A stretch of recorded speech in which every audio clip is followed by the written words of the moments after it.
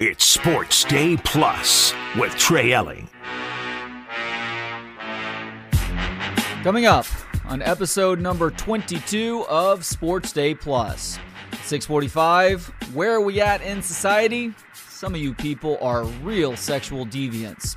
At 6:15, it is the first of a two-segment chat with Sammy P., who joins us earlier than usual in the week to handicap the Thanksgiving weekend of college and NFL games. And in mere seconds, the Longhorns are on the verge of clinching a spot in the Big 12 title game thanks to a major culture shift. But how does Sark define something like that? I am your host, Trey Elling. Give me a follow on Twitter at Courtesy Wave, and do the same for ESPN Austin at 1027 ESPN. Well, seeing as how this is my first chance to speak with you people since the weekend of football games, did need to acknowledge the Longhorns taking care of business in Ames, Iowa on Saturday night, beating the Cyclones 26-16. The game was a little bit closer than some may have hoped heading into the locker room at halftime, with Texas only leading 6-3 thanks to a last-second field goal before halftime.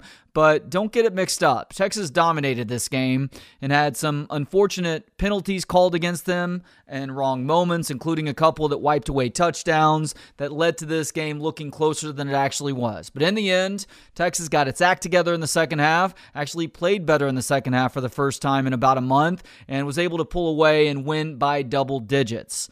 So now the Longhorns find themselves a game away from accomplishing one of several preseason goals, and that would be make it to the Big 12 championship game while also winning the regular season Big 12 title. They would be the only team in the conference with a single loss in the Big 12. That would be that loss to the Sooners in Dallas more than a month ago, and no other team has less than 2 losses in this conference. So if Texas can beat Texas Tech on Friday, yes, in front of Conference Commissioner Brett Yormark, considering the comments that he made to a group of Tech fans in the preseason, they will punch their ticket to Jerry World that following Saturday, likely to take on Oklahoma State, who only needs to beat BYU on Saturday to make their way to the Big 12 championship game. And a lot of their successes this year has to do with a major shift in culture, and you give a ton of credit to Steve Sarkisian and players past and present for making this drastic change and helping to alter the trajectory of how the typical Texas season has gone in the last 13 years, ever since that last national championship game appearance against Alabama, where Colt McCoy gets hurt in the first half, injures that throwing shoulder, and unfortunately Texas was never able to fully recover. Alabama wins that national championship, and unfortunately the rest is history for both schools, all the way up to this point. Now Texas has an opportunity to play for a Big 12 championship and perhaps make it to the college football playoff. So in his press conference yesterday, Steve Sarkisian was asked to define what a healthy culture looks like for his program, and it was a great answer that I feel inclined to bring to you people now. So even though this is a 4.5-minute cut, I think it is well worth your time. Here we go. That's a fair question and a good question. I think the first thing about culture is organic. It is not a sign up in your building. It's not a T-shirt you wear.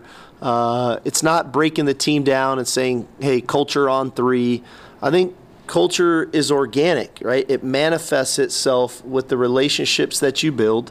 I think that there's things that we talk to in our culture that are of the utmost importance. Commitment is really important to our culture. Discipline is really important to our culture, right? Accountability is very important to our culture. Mental and physical toughness are very important to our culture. Love is very important to our culture. Vulnerability is very important to our culture. Transparency is really important to our culture. So that's just to name a few. But I can't just say those things. We have to live those things, and then we have to have teachable moments along the way, A, to celebrate the guys that are doing those things, B, point out when maybe we're not, and then how can we fix it, and then how do we correlate that? Because who you are some of the time is who you are all of the time. And so if you want to be a disciplined football team when you take the field each weekend, you have to be disciplined when you're off the field. How do how are we in school? How are we in community service? All of it all adds up to that becomes your culture, because that is who you are. That's how we go about everyday life. For example, when we have a team meeting and that meeting breaks, I have the same few guys that early on would make sure the team room was clean. There was no Gatorade bottles, there was no tape, there was no trash. And a couple of those guys' names were Roshan Johnson and Bijan Robinson.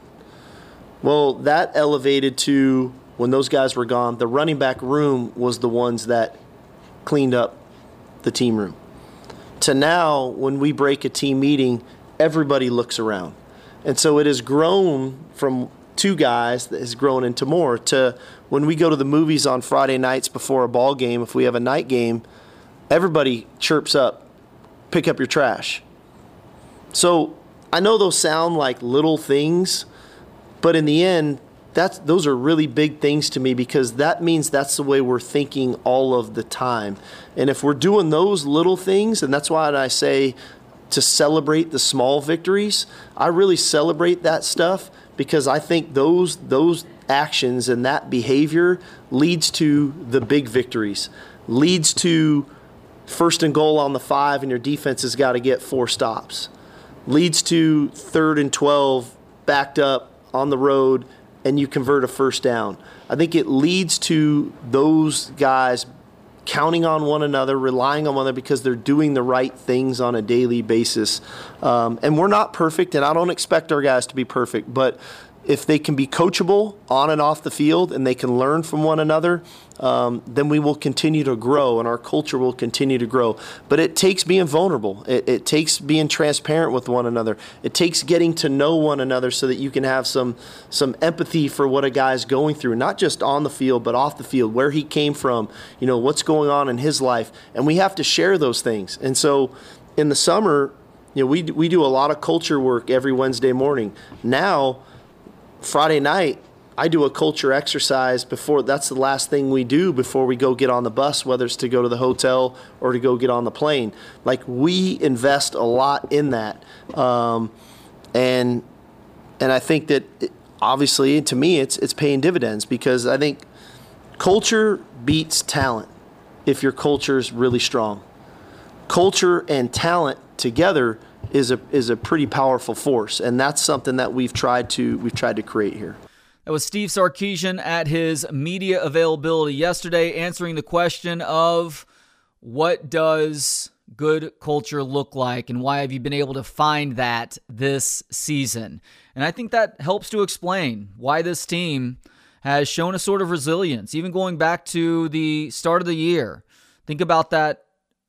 At the time, it was considered an upset win over Alabama, but that win over Alabama by double digits, something that happened to Alabama in the Nick Saban era. Nick Saban hadn't experienced that in a long time as a college coach, but Texas is able to do that, and that's a win that they can still hang their hat on. But even in that game, there was a resilience that was required. Alabama takes a temporary lead in that game in the second half, and Texas responds in kind offensively and defensively. And since then, not everything is going to go your way in a given game, especially as Texas makes its way through the Big 12 one final time. You are everybody's Super Bowl. And Texas has survived every test up to this point, with the exception of Oklahoma, but Oklahoma played an A-plus game that day. And Texas was not great, unfortunately. Maybe they were taking some things for granted in the Cotton Bowl that day, but even still, here they sit with a chance to make it to a Big 12 championship game with a win over Texas Tech on Friday night, and we feel really good about those chances. All right, coming up, we are going to take a look at Texas Tech, as well as the NFL Thanksgiving Day games and the rest of the best games from the college and NFL slate with my good friend Sammy P, a.k.a. Sam Panayotovich, the primary handicapper for Nesson in Boston, Fox Sports, the Chicken Dinner Podcast, and he joins this show every week to talk about these things. It's Sports Day Plus with Trey Elling. It's Sports Day Plus with Trey Elling.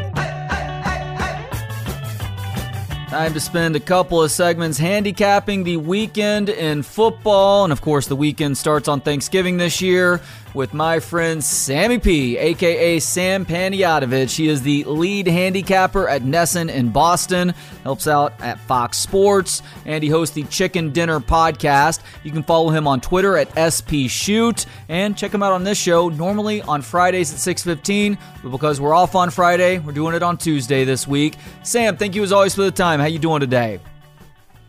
Getting ready for Thanksgiving, my man. I know you are too. What are you doing, like the smoked turkey? Are you deep frying it? What are we doing with the turkey?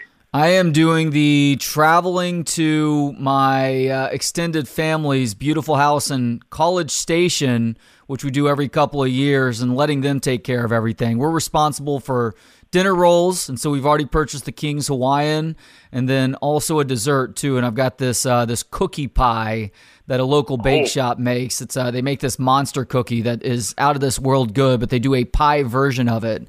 And so those are the two things we're bringing to Thanksgiving this year. What about you? You hanging out in Chicago? No, actually, we've finagled Thanksgiving the last couple of years because I'm in Boston. My parents are in Florida. My brother's in Chicago. So we've actually done Thanksgiving in Boston. This will be the third year now where we do it the week after. And my dad is so excited because he saves like $600 in flights. Because you're not flying in, the day before Thanksgiving and then leaving the Saturday after. I mean, that's when everybody travels. But we're Serbian as it is. So, like, we celebrate Christmas late. Christmas is on January 7th. That's Orthodox Christmas. So we have started to celebrate Thanksgiving late because we save money.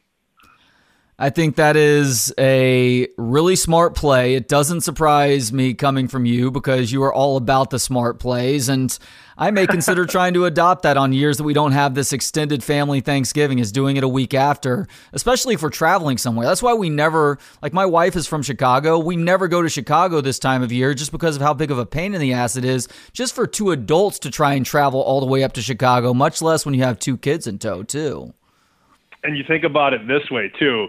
If you do the immediate family Thanksgiving a week later, that allows you to go to another Thanksgiving for Thanksgiving. So I get two Thanksgivings.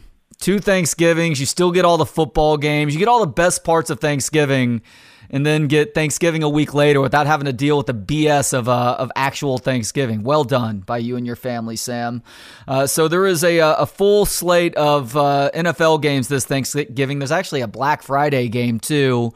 Not very compelling because one of the teams is the Jets, after all. But we will talk about the NFL here in just a sec. Wanted to start on the college side of things, as we normally do with you on Fridays. Now, going to have a caveat here with what we talk about this week, with the exception of the Thursday games. It's pretty early in the week still. Normally, we like to talk about these things on Friday heading into the weekend. So these are your initial thoughts on these games. So take it with more of a grain of salt than you might otherwise, as Sam has been winning you D-Gens money all season long with some of the great picks he's been making. And we're going to start here in Austin with the Texas Longhorns hosting their final regular season game against Texas Tech. Everybody knows about the comments that Brett Yormark made to a group of Tech fans in the preseason, telling them to take care of business. Well, Texas Tech has had a very disappointing season. They are above 500 right now, although if they lose today, they'll finish the season at 500, whereas the Texas Longhorns just got to 10 wins, and a win on Friday secures their spot in the Big 12 championship game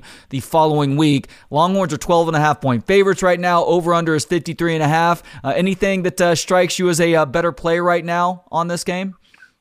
So we've talked about three of the last four Texas games. I think you were off for the World Series when they faced TCU. Yep. But we had the under in the BYU game and the under in the Iowa State game, and those were nails because Texas just shut things down. I mean, BYU had 6 points and Iowa State barely cracked 14. This one's different, though. I think we're going to get some offense here. But I expect a really big game for Quinn Ewers. I think this passing attack is prime for a big game. This is a higher Texas total at 54. I'm not going to mess with the total. This might surprise you, Trey. I'm going to lay the points with Texas. Wow. I think this is a game where they can score 38, and their defense is probably, let's say, like 38-21. I think that's a very fair final score. My buddy Kenny White makes it 34-17 either way. We're laying the 13 points. This is just a game where Texas can literally do whatever it wants down the field. Now, the only thing that's going to hold them from a big blowout win is the turnover game. But Ewers has always been very efficient with the football. He doesn't throw it into triple coverage like Justin Herbert does every weekend for the Chargers. If you take care of the football, run the ball well. I know they don't have Brooks, but they still have a very good offensive line, and they have the better quarterback in this game at home. This should be a railroad spot for them. They should win this game by at least 2 touchdowns. So I'm going to lay 13 with the Horns. I do like it, even on a Tuesday. I'll tell you why I like that pick, Sam. It's for a couple of reasons. One, Quinn Ewers continues to look better each week in recovering from that AC joint injury. And they got a lot out of C.J. Baxter at the running back position last week, even though Jonathan Brooks was obviously really good, one of the best running backs in the Big 12 and the entire country. C.J. Baxter proved last week not to be a huge drop-off. But also, when Texas Tech is not very good, the Longhorns tend to pound them here in Austin, and they're not very good this year. Even though this is their Super Bowl, they want to beat Texas that one final time before the Longhorns and Sooners head to the SEC. Tech is very mediocre this year, and the Longhorns are solid. That defensive line is insane. They're going against a third-string quarterback with Texas Tech, and any success Texas Tech has running the football right now, or has on offense right now, rather, is running the football. Taj Brooks is a really good running back. Unfortunately, this Texas defensive line is one of the best in the country at shutting down the run. So when you take all of those things into account, I think you're right. I think Texas wins this game maybe by 3+ touchdowns. Buddy, we're talking about an 11-1 Texas Longhorns team. 11-1. Let that sink in. The other big Friday game, the ranked matchup, I should say, is Oregon State at Oregon. Disappointing loss for Oregon State last week. They had a chance against Washington, but the Huskies held on to win that game despite, I think, being held scoreless in the second half. Oregon State has to turn around. They need to shake that game off to square off. And the very last Civil War affair scheduled for a while, they travel to Eugene to take on the number 6 Oregon Ducks. Oregon is nearly a 2-touchdown favorite right now at 13.5. Over-under is at 62.5. Is there something that you like about this game? I don't have a single dollar on this game yet, but I really am interested to see how the number moves over the coming days, because here's how it's going to work out just aesthetically. Nobody wanted to bet against Oregon State last week. Like, Oregon State was the sexiest team. Everybody was talking about Washington's going to lose. Oregon State is due. They have the home field. They have the better defense. And Oregon State loses to Washington. And then Bo Nix throws, 5 or 6 touchdowns in the first half against Arizona State. So the perception in this game is going to have everybody basically saying, well, Oregon's going to run it up. Oregon needs style points. Bo Nix needs the Heisman votes. And that's all true, but people act like Oregon State's just going to lay down and die. And that's not how this stuff works, especially in these rivalry games. I mean, let's just say Oregon State would have beat Washington. This line is, 8 or 9, but because Oregon won big and Oregon State lost, this line is now 13.5.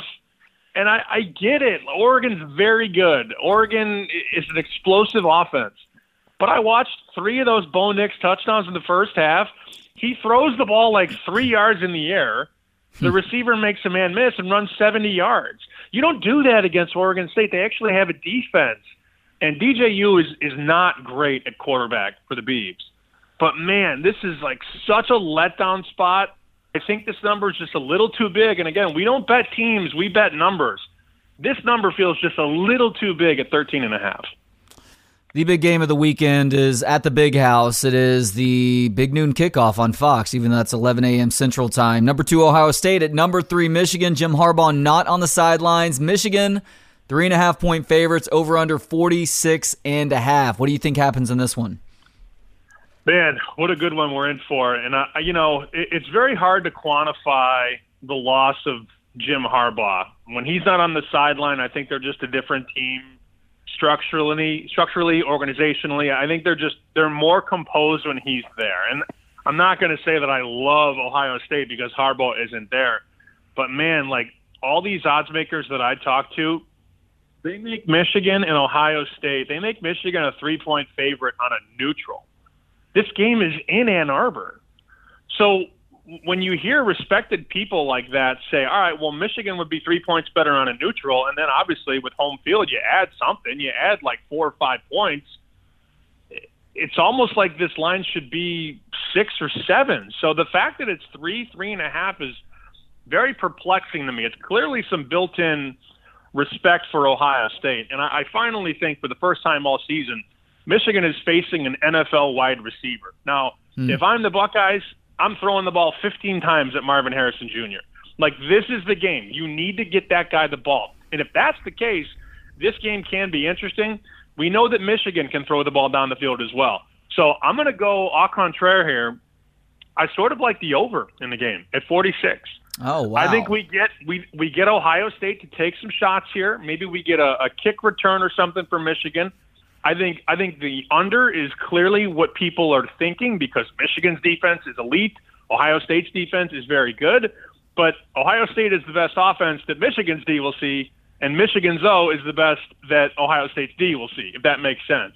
We've also seen these two teams explode the last couple of years. I mean, the game 2 years ago in the snow was like 60, 70 points.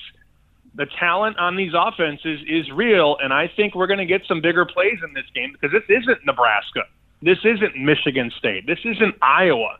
These are two teams with NFL talent on offense, and I like the over. I think Ohio State's going to score more than people think in this game.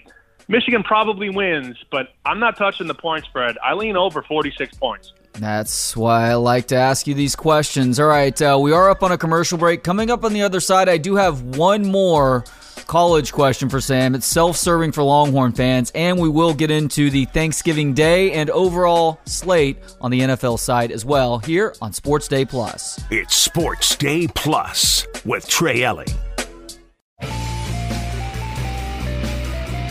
It's Sports Day Plus with Trey Elling.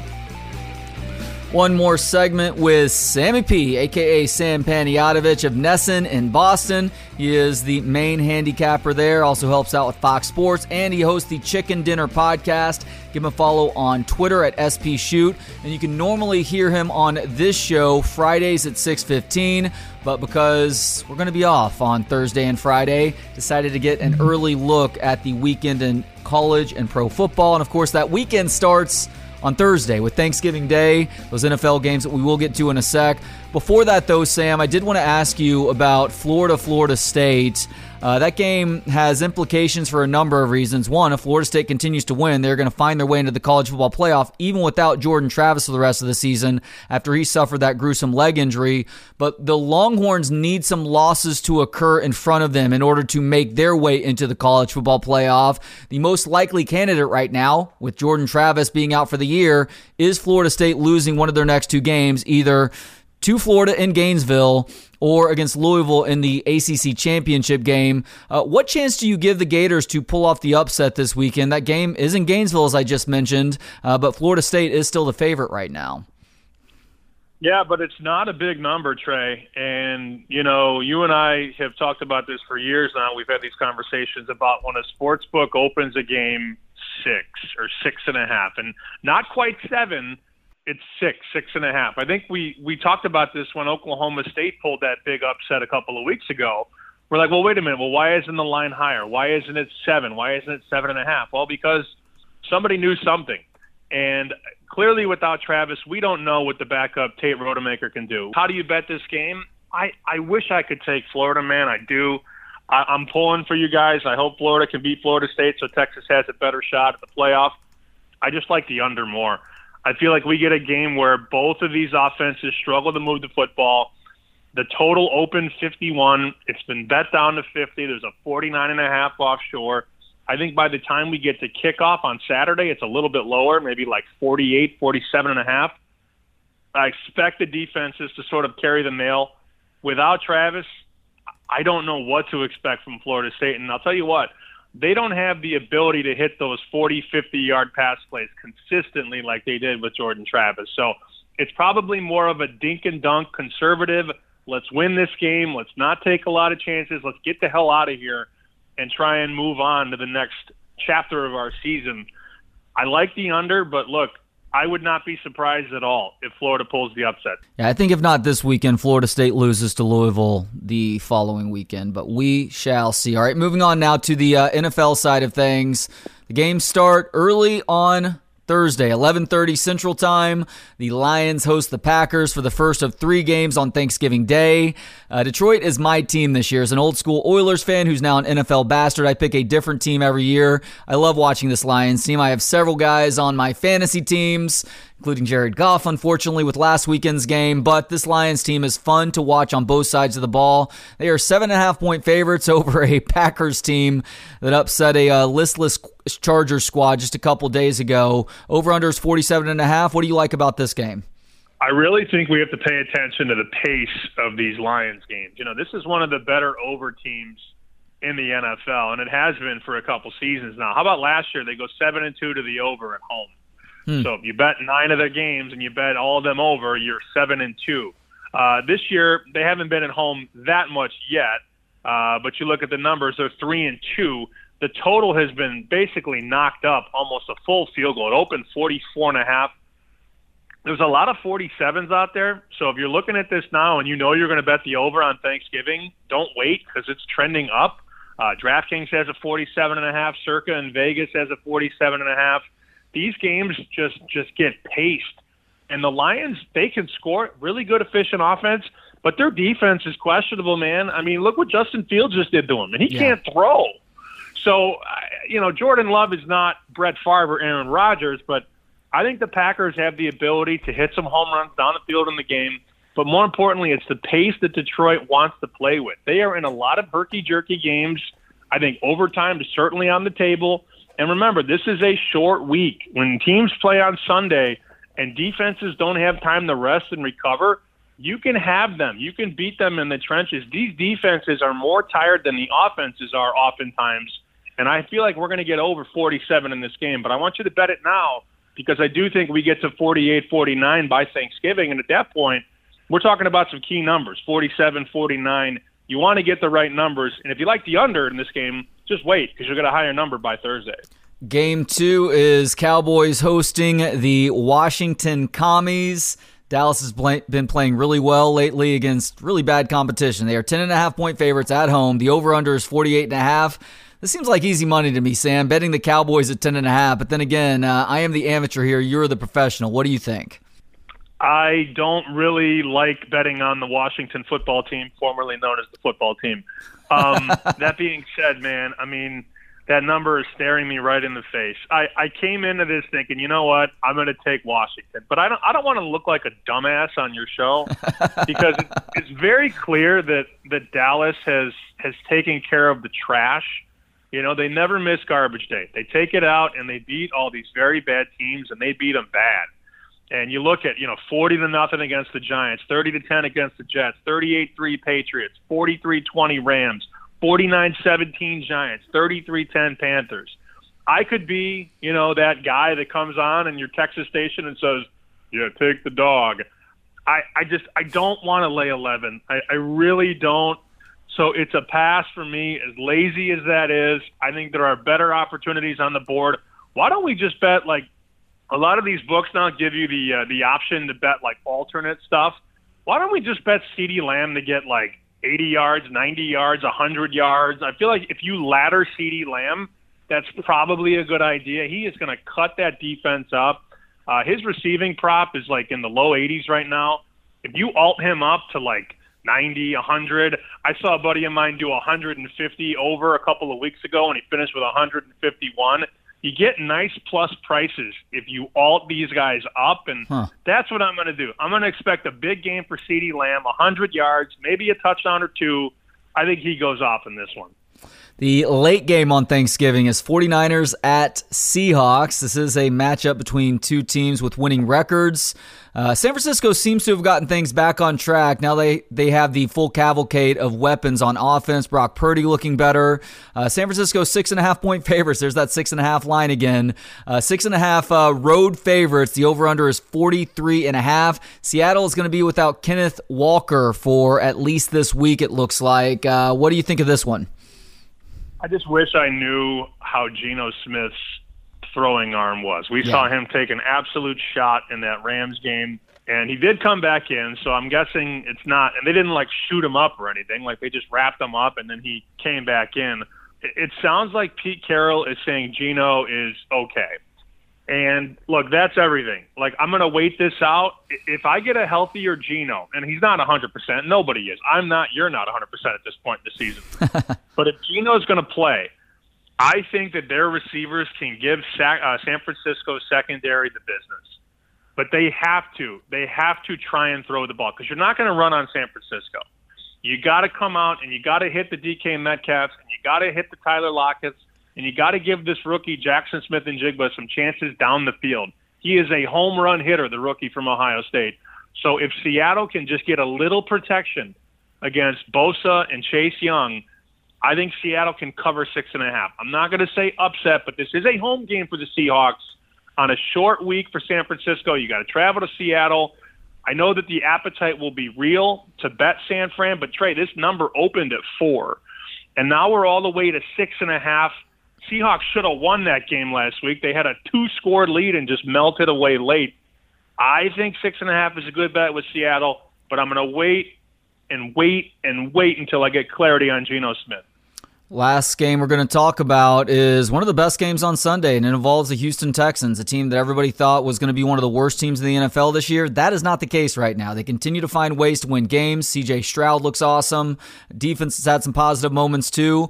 Jags at Texans. If Texans can win this game, they are tied atop the AFC South. Jacksonville a 1-point favorite, over under 48.5. What do you like about this game, if anything?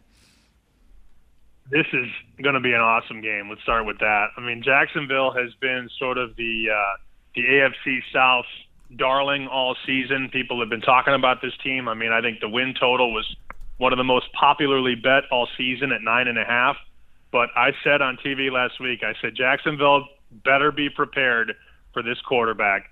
And look, this is not a hot take program, but this quarterback from Houston has an NFL arm, and he is flat out flinging it right now. And I'll tell you what, Houston actually has a better point differential than Jacksonville does. Houston actually has a better offense than Jacksonville does, which nobody would have thought coming into this season. I mean, Houston picked 2nd and 3rd overall. Houston's also at home. Yet Jacksonville is favored because they have Trevor Lawrence. And I think this is a coin flip game, but for the sake of Thanksgiving, let's give the Houston Texans a win here on Sunday. All right. I think it's going to happen. And I think this C.J. Stroud kid, you know, I'm not going to say he's MVP worthy because we got a long way to go. But he is such a lock to win Offensive Rookie of the Year right now. You have to bet $2,000 to win $100. That's how much of a mathematical anomaly he is right now. He has taken this league by storm. And I'll tell you what, Trey, he makes you money, too. This team is a cover cow at the window. So I'm going to take Houston here. Give me 1.5 with the Texans. Somebody else who makes you money is Sammy P, a.k.a. Sam Panayotovich. He is the primary handicapper at Nesson in Boston, helps out with Fox Sports, and he hosts the Chicken Dinner podcast. Check him out on Twitter at SPShoot, and on this show, normally on Friday, starting at 6:15. This week it was on a Tuesday, though, because, well, we're off on Friday. Sam, thank you as always for the time, for your insight, and you and your family have a happy late Thanksgiving, and you have a good Friendsgiving, I guess, coming up this Thursday. All right, safe travels, my friend, and happy Thanksgiving, everybody. We'll talk to you guys soon. Coming up, and where are we at in society? Boy, some of you people are real sexual deviants. It's Sports Day Plus with Trey Elling. It's Sports Day Plus with Trey Elling. Final segment of today's show means it's time for... Where are we at in society today? That's right, it is your regular look at stories that show we as a people are headed in the wrong direction. Very occasionally, I will bring you a story that provides a sense of optimism that has us all saying to ourselves, hey, maybe we as a people are starting to figure something out, but sadly, today is not that day. As I've previewed a couple of times now, some of you people are real degens. Do you know what rage rooms are? Rage rooms. It's kind of what it sounds like. These are rooms that have been cropping up across the U.S. that allow guests to spend time in a private room smashing various items, such as plates, televisions, radios, tables, and more, with blunt objects, like bats or hammers, let's say. Now, I understand the appeal of going to a rage room. It is an extension of popping bubble wrap, right? It's like you're destroying something and that feels good. Or like throwing a rock through a window at an abandoned warehouse. Please don't do that to a business that is currently in operation. But if you go to an abandoned warehouse, let's say, and you throw a rock through a window, that feels really good. It just feels good to destroy stuff. Well, there are people who are capitalizing on that by essentially gathering trash, breakable trash, and allowing people to have their way with it in these rage rooms. Well, unfortunately, this gets to the sexual deviant part. Owners and managers of rage rooms across the country are warning that a growing number of customers are engaging in sexual acts within the confines of their facilities. Quote, every once in a while, people do get a little handsy, and I've had some customers lay down together in a room filled with broken glass, so maybe there's a danger aspect to it. Being in that atmosphere, it's super weird, so I think people tend to go to a primal place. That is according to Corey Holtum, the owner of Rec Room Las Vegas, in a quote to USA Today. The Rec Room owner said that his business typically attempts to thwart this behavior by making customers aware that there is a camera in the room watching for safety purposes. But unfortunately, it doesn't work some of the time. Nico Farmer is the founder of Wreck-It in Carrollton, Georgia. He has seen similar behavior at his place of business, admitting that he's seen couples engaged in, quote, heavy petting and intense makeout sessions at least twice a month, with some stripping down to their underwear. Now, why would this be happening? Well, experts told USA Today that there may be a physiological and psychological link between intense emotions, such as anger, and sexual arousal. Justin Laymiller, that's really his name according to this article, pun not intended, I guess, is a research fellow at the Kinsey Institute for Research and Sex. Oh, come on. Laymiller, Kinsey Institute for Research and Sex, that may be intentional. Told the outlet that both aggression and sexual behaviors activate an individual's fight or flight response, triggering adrenaline. This response increases blood flow throughout the body, including the nether regions, which may lead to a sexual response. But Laymiller suggests that inside rage rooms, people confuse the physiological response of anger or excitement with sexual arousal, likely attributed to the fact that they are inside of a room with someone they are attracted to. Quote, in other words, when the source of arousal is ambiguous, sometimes we attribute it to the person instead of the situation, Laymiller added. Sex therapist Lee Noren compared the phenomenon to other dates that may elicit arousal, such as amusement parks or haunted houses. Who is getting worked up in a haunted house? Maybe I should have been asking this question a month ago. Didn't realize haunted houses were doing that for people. I'm going to be honest, at 45, doing amusement park type rides these days, it doesn't trigger arousal. It triggers fear, and also the thought in my head of what the hell did I find so appealing about this as a teenager? But the sex therapist continues. Quote, if you look at shows like The Bachelor, where they often go on dates like bungee jumping, they seem to fall in love more easily. They might be misinterpreting these psychological markers going on in their bodies. Yeah, but aren't you also taking into account the fact that there are cameras in their faces, and the point of that show is for two people to fall in love and go off, get happily married and divorced 9 months later. The sex therapist also noted that rage rooms allow people to break boundaries that society enacts that tell people how they should act, helping to buffer the potential for sexual shame.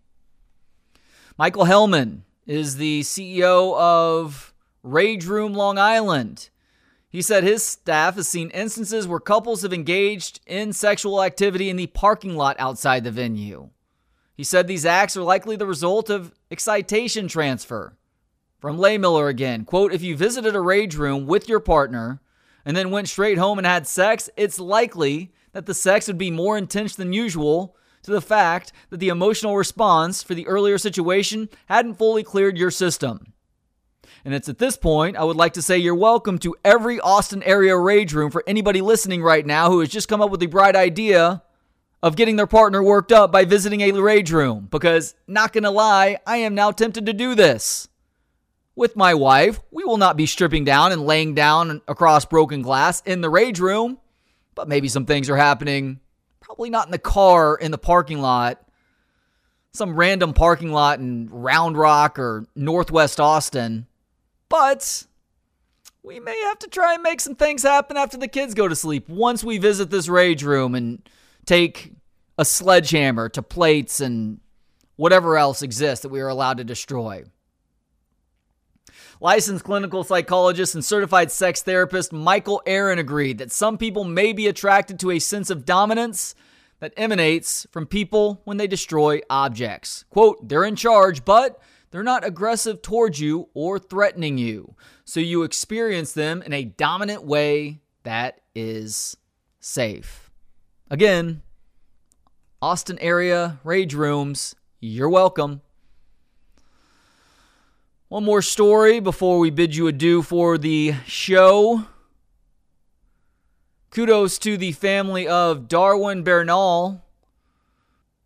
Now, Bernal died earlier this month, and his family and friends decided to pay tribute to their fun-loving El Salvadorian by following through on a requested send-off that he had before he died from his daughter, Catherine Mercedes Bernal. Before he died, he told us he wanted his funeral in a discotheque. So that's exactly what happened.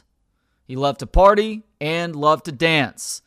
His wake was held inside El Pacifico Night Bar in the city of La Union on November 5th, with a video of the quirky vigil going viral online. Bernal's family decided to have his open casket take center stage on the dance floor, with mourners seen shimmying around the coffin as a Latin track blared from the speakers. The nightclub's flashing blue and purple lights also added to the party-like atmosphere. Shockingly, this move has been met with mostly praise on social media. For some reason, we haven't seen the normal level of vitriol spewed at this, even though it doesn't affect that person in any way, shape, or form. And let's be honest, some of that is political bots. But that hasn't been happening with this story. People have been praising it and saying, good for you. Celebrating this guy like he wanted to be celebrated.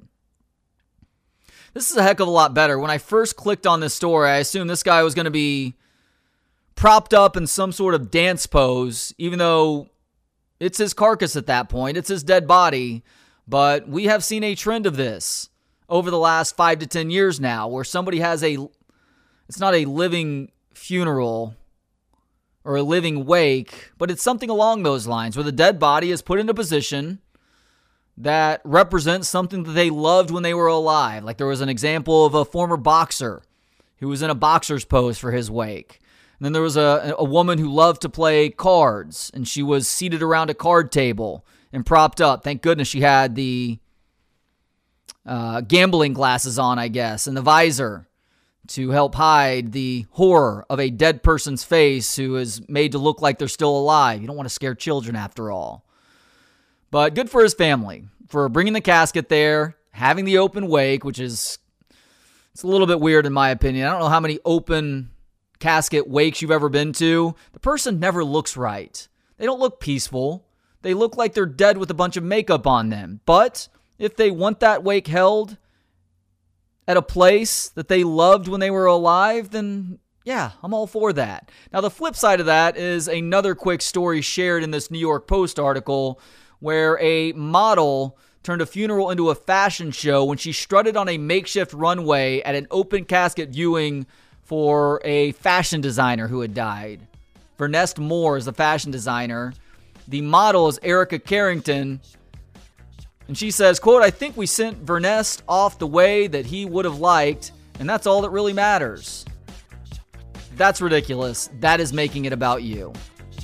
And that is it for another edition of Sports Day Plus. Thank you for tuning in. We'll be back tomorrow at 6 with a 2-segment conversation with Justin Wells of Inside Texas and stand-up comedian Sean Patton, who is headlining at Creek and the Cave this weekend. In the meantime, have yourselves a great rest of the evening and hook 'em. It's Sports Day Plus with Trey Elling.